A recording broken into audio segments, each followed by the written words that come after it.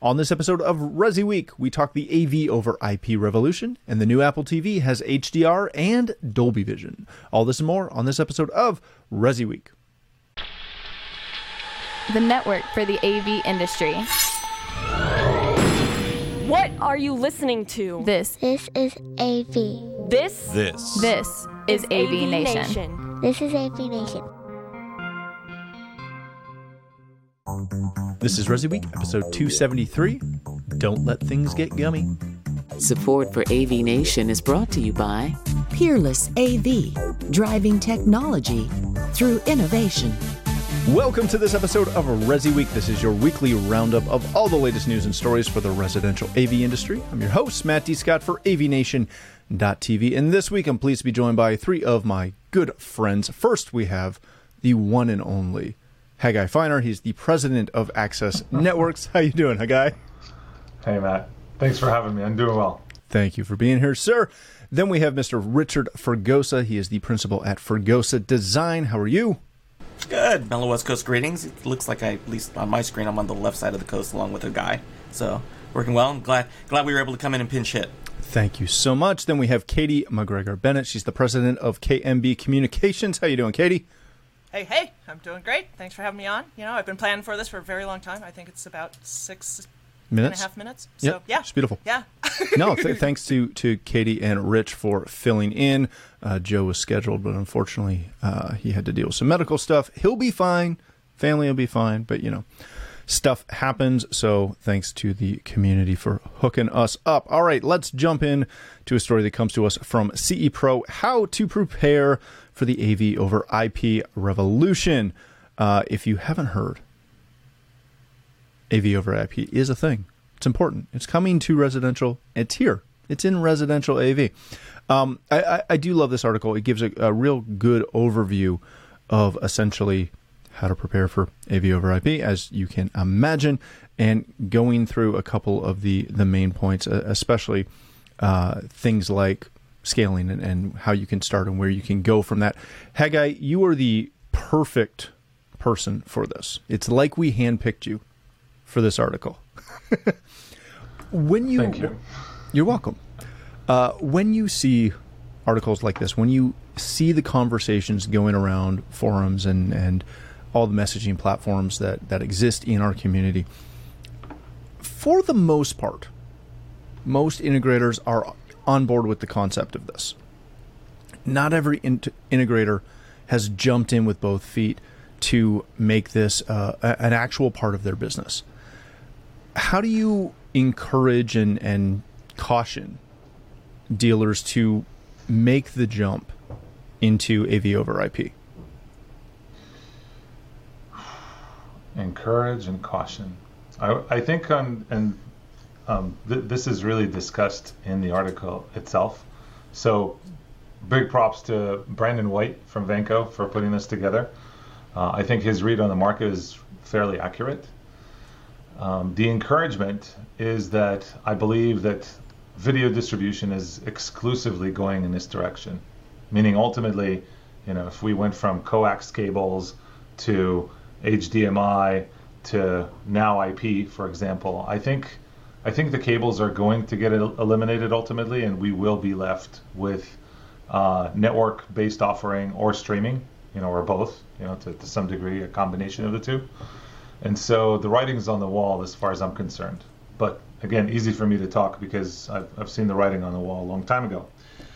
I would say on smaller projects, probably easier to handle. Where we've seen the limits being pushed with inside access is when you're talking about very large deployments. You're talking about multiple nodes, many TVs, and then you're trying to squeeze content and turn everything on at the same time. And all of a sudden you realize that even that 10 gig uplink that you had between switches is not good enough anymore, right? Because that's being squeezed. And what do you do when you have 11 nodes of 1 gig on each switch, and those two switches have a 10 gig link and it's not enough? So we can go to 40 gig, we can go to 100 gig.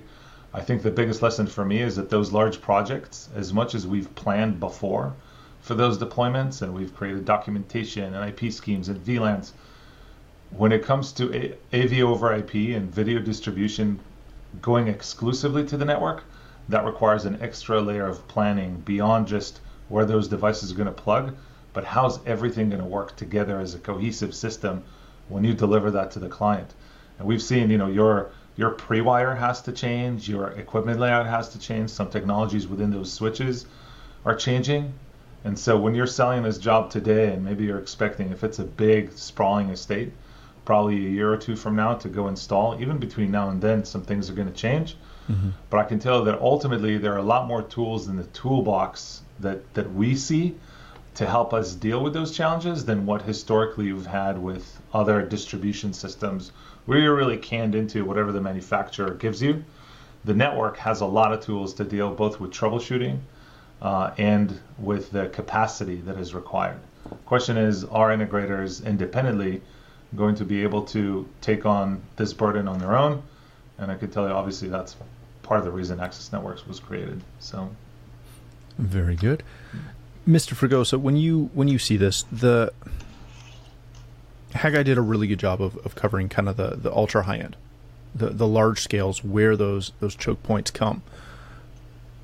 On the low side, is there actually a business case for it to jump in from the low end or from an entry level and go AV over IP? Or does it just make more sense to go to a localized solution where you're hanging things off a display, as everyone has essentially gone streaming? It limits the network load, it limits the complexity.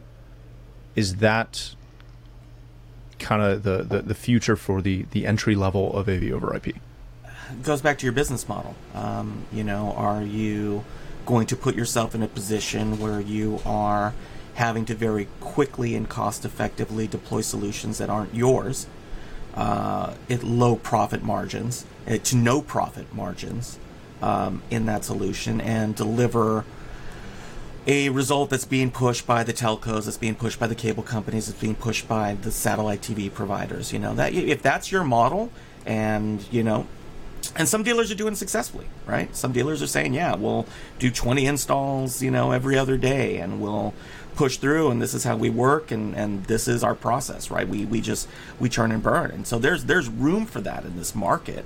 I think that as you determine if your role from a technology advisor standpoint becomes a matter of saying, yes, this is an option, this is a cost-effective option, and these are the compromises. Because, again, it all comes back down to looking at your client, who you are as a company. Now, AV over IP, there's going to be a certain point where you have no choice. The point-to-point products, the products that, and Haggai called it, right? We started out originally with coax. We were doing RF distribution. Then we went to point-to-point composite, S-video, component. Then we moved to HDMI, digital over Cat5 in a point-to-point without an IP version. And then now AV over IP. I mean, it's a progression of the technology. And manufacturers are going to look at it and say, we're selling less of these. So there's going to be a point that they're going to sunset the product. So you may not necessarily have a choice in terms of your product offering. So you have to take a look and say, am I either going to let the telcos provide all of these services and I come in and I'm the hookup guy, or are we going to provide managed services, provide the ease of use, the what we view as the reliability, the convenience features, the ability to synchronize a show across an entire estate? So I would say we could do both while also selling a lighting solution and a shading solution and whatever else is needed for the project based on the homeowner need and expectation. Meaning, sure, these things are changing and we're going IP on video distribution. And maybe in years past, the video distribution system was the most expensive ticket on the project. But today, that reality is changing. And so we need to continue and adapt as we have in the past. Yeah, very good. Katie, following up on this, one of the parts of the article that I do appreciate is the IT opt-out. We're seeing, to Haggai's point, to Rich's point, a lot of people are, quote-unquote, happy to do your network. And they may not really know what they're doing beyond configuring that cable co modem and layer 1 switch. What is the point that most integration firms can either train up to be a proper network engineer for this world versus going out and hiring a network engineer that may or may not, because there's a it's a very small list of manufacturers and independent contractors, shall we say, that can do network engineering on a high level, but that's focused on residential and not traditional corporate IT. Where's that disconnect? Where's that move? Or are we going to see a lot more companies spurn out kind of like, hey guys? No, we're not going to see a lot more companies like Access Network spurring out because they're fitting the need of the integration community so well. Small plug there. No, but to kind of a multifold answer to your question is I think that there's what Rich mentioned a minute ago is you got to look at your business model, and I think that first and foremost is look at your business model and what can you take in-house or continue to offer and serve to this level of expertise where you're willing to be that end-all resource, or do you need to have an outsource community available to you for those projects that deem worthy of the additional level of service? And as a business owner, principal, executive team, you really just need to take a look at the model and what will it best support and what can you afford to do. The good news is, and kind of my joking plug at the beginning for Access, but there are so many manufacturers now in the industry that have taken design services or design consulting under their wing and are offering that to the integration community, in many cases free of charge. They are there to help you put together these solutions in such a way that they will perform well on the other end. Obviously, it's not just as easy as involving just one manufacturer when you're talking about all of the AV gear that's potentially connected. But if you start with a strong foundation and get that right, it's my belief that then the additional pieces, components and devices on top of it will inherently be in a position to perform and continue performing optimally. There's the bolt on to it. So it's like once you get the install done, then what do you do about service and support? And I think that's part of looking at the model is once the project is done or this phase of the project is done, then does it make sense for you as the installing integration firm to be the one to continue doing the support, or is it kind of have you kind of reached your cap, and at that point do you need to find somebody to sort of hand that ongoing relationship off? Again, it depends on the project and it depends on the scope of your business. As a communicator and someone who works with brands, it's just I think you just need to look at your model and be true to your brand. What are you guys trying? You guys, gals, your team. What are you trying to accomplish? And can you do that in house? And does it make sense financially, emotionally? All of those. Check those boxes. I just wanted to jump in on one quick thing about this that a guy said. About the hybrid model. We keep talking about video over IP because it's the sexy part of it, right? Everybody's got these streaming devices. Audio over IP in the Resi space is quickly accelerating. I am seeing a whole lot more functional, reliable, scalable AES 67 and Dante solutions that are out there.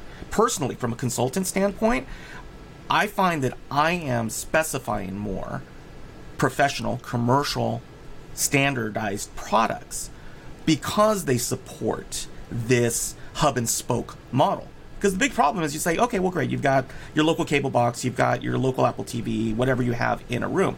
And if that client asks you, well, I've got a Super Bowl party or I've got an Oscars party, how do I play this over this 18-room stereo system that you sold me?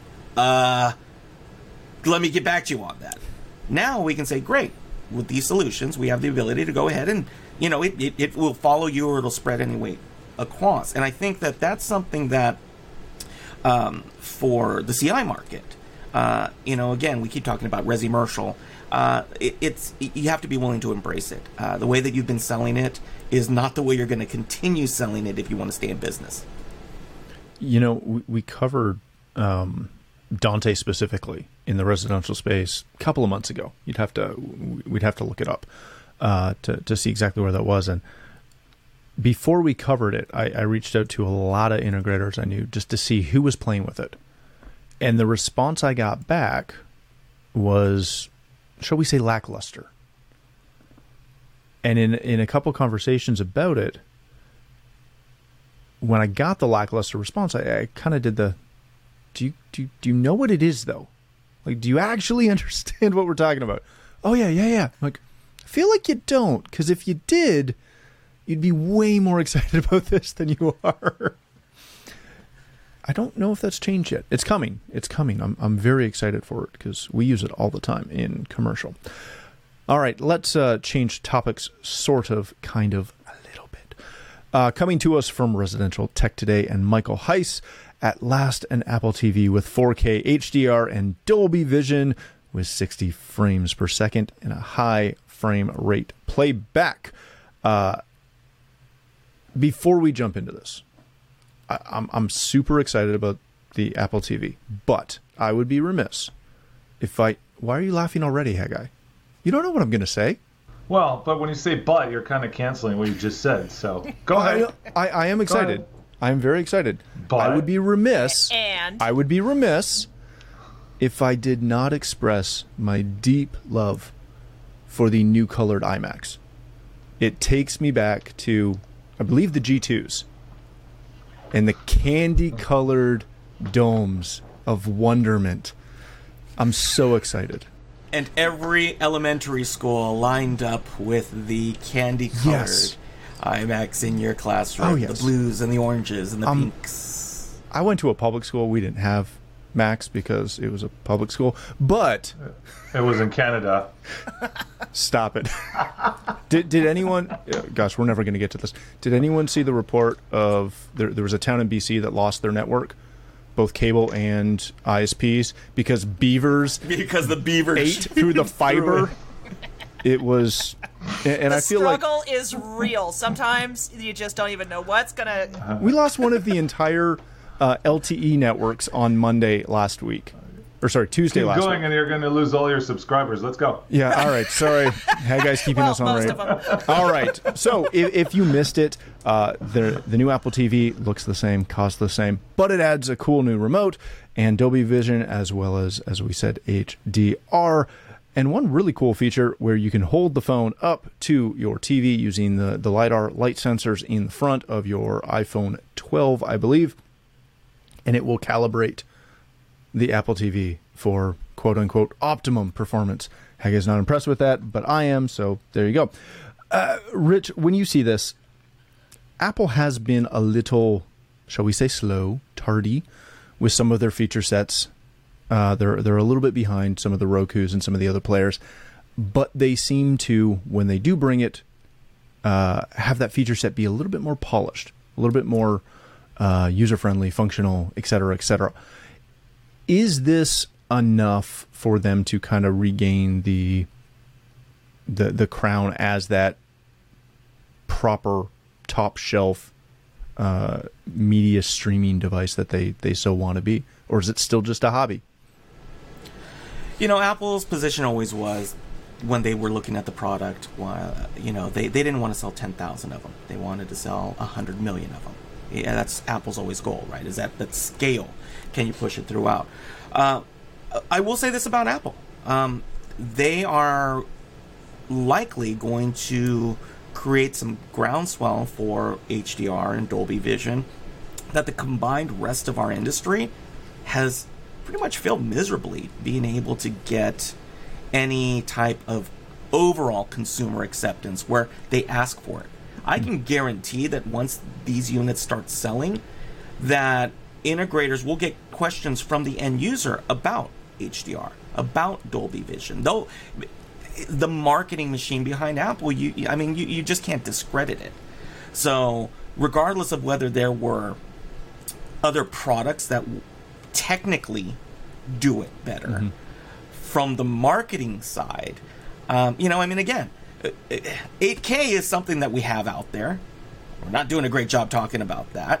HDR has been around for quite some time. All of the different flavors of it. And this is an option where, again, like I'd say that for integrators, like, jump on it. Absolutely. Because you can quickly go to a client and say, hey, by the way, have you heard there's a new Apple TV and it does HDR? And your client comes back and says, what do you mean about HDR? And you go, remember when I told you about these new TVs? And again, this in this industry now, you have to be more actively proactive about putting yourself back to the front of the line again with these consumer low-cost products in order to leverage your entire system ecosystem. I think a guy's going to agree there, which is use any angle you can to get back in the door. Because the minute you get in there, start selling everything else that goes with it. That's right. That's right. So let's say in our house, we're designing a pretty cool family room because we don't have separate rooms. It's just one big family room where the TV is going to be. But we've widened the fireplace so that we can get a bigger TV in there.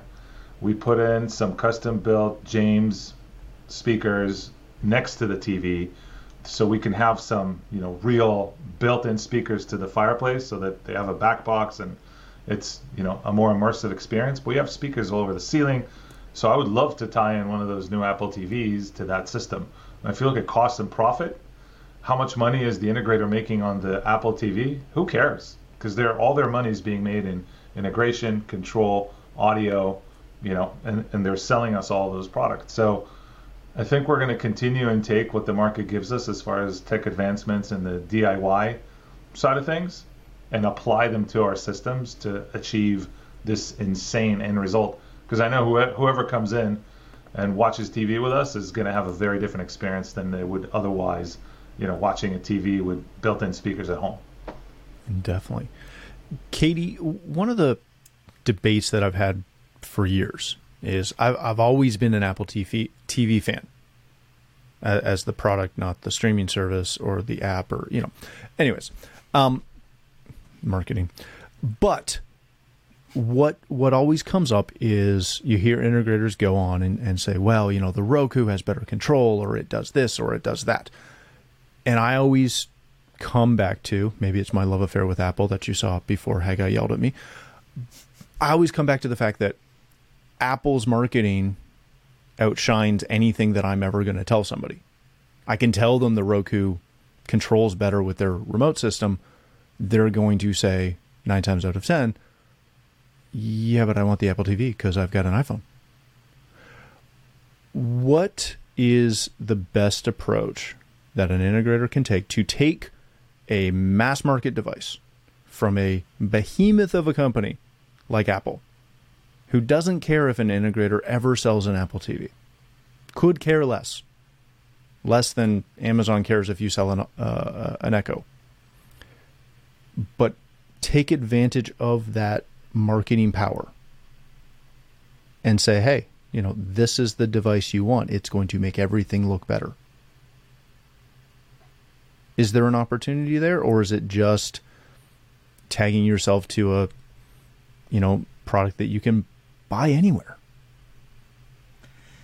So, okay, I don't want to get slaughtered over this for my custom installation brothers and sisters, but I think much to Haggai and Rich's point, this is that you're not going to change the behavior of the consumer in terms of what camp they're firmly planted in, whether Android or iOS. So embrace the fact that they already have a relationship potentially with Apple that is potentially much more significant than the relationship that they have with you, only by virtue of the fact that they're using their phone all day long for 100 different things or more, right? So, I think there's a lot of conversation just in marketing about meeting your customer where they are. I take that and sort of translate that a bit as, kind of resist the urge to fight it and lean in, meet your customer where they are and do what you do so well, which is create the custom solution around that thing and create a much better, a much more immersive, much more robust experience. And that's the thing that you and only you can do and bring to the table in a way that you and your company do it. To me, it really shouldn't matter that there's an Apple TV at the core of that thing or not. Meet your customers where they are. If it's something that they're interested in, it's something that their friends have, it would be awkward for them not to have it, and it's super easy. All of those, checking boxes again, it checks the boxes. So just embrace it, but then build your service and support and your product base around it so that you're making up potentially for what you might be losing. Just look past the fact that it's a mainstream thing. We have to accept that mainstream has a role in custom. It's just a matter of what you do to take and elevate and amplify, just like we do in communications. Elevate and amplify which that thing can do, and really show what you can bring to the table and make that be the thing that shines through. That's my recommendation. I don't know if it really answers the question per se as you intended, but No, you're good. All right, we are going to leave it there. Thank you all for joining us. Haggai, if people want to connect with you, learn more about Access Networks, where can they do that? Twitter is probably best because I'm always available on Twitter. So my handle is Haggai Finer. Excellent. Thank you, sir. Mr. Fregosa, thank you for joining us. If people want to connect with you, learn more about Fregosa Design, where can they do that? You can type my name into the interwebs, but best place probably is Twitter, @rfregosa. You can also find the company at Fregosa Design. But first and foremost, as I will always say, the best place I would hope you find me is on avnation.tv and our suite of shows. Hopefully you'll join us on our show, A State of Control, with my partner Steve Greenblatt, where we talk about the automation side of this thing here on ResiWeek with my friend. But most importantly, find me by supporting our sponsors. Come on now. Some brothers gotta eat. Such a great plug, man. Wow. Wow. Puts mine to shame. Katie, my friend, thank you for joining us last minute. If people want to connect with you, learn more about KMB, where can they do that? Yeah. So KMB Communications, you find us all over the sphere. You just KMB Communications, look for us there. Katie McGregor Bennett, again, to look for me and you find me. My handles are different all over the place because, and once you get married, things get gummy, and that's your PSA for the day. Don't let it get gummy. Figure out your handles to begin with before you get married. I just had to keep going because Rich's was so good. So, he was so detailed, Yeah. I get it. All right. Yeah. How about you, Matt? How about me? Mine was easy. I didn't have to change my name, and my wife didn't technically have to change hers either. It's amazing. When you marry somebody who's already named Scott, it just happens. All right. Thank you. Marry your cousin. Say what? When do you marry your cousin? Well, All right. Canada, what are you going to do? She's from New York. We're not related. Stop it. That's another show another day. All right. This show is going to be awesome. Mitchell, please don't edit anything. Just leave it straight up.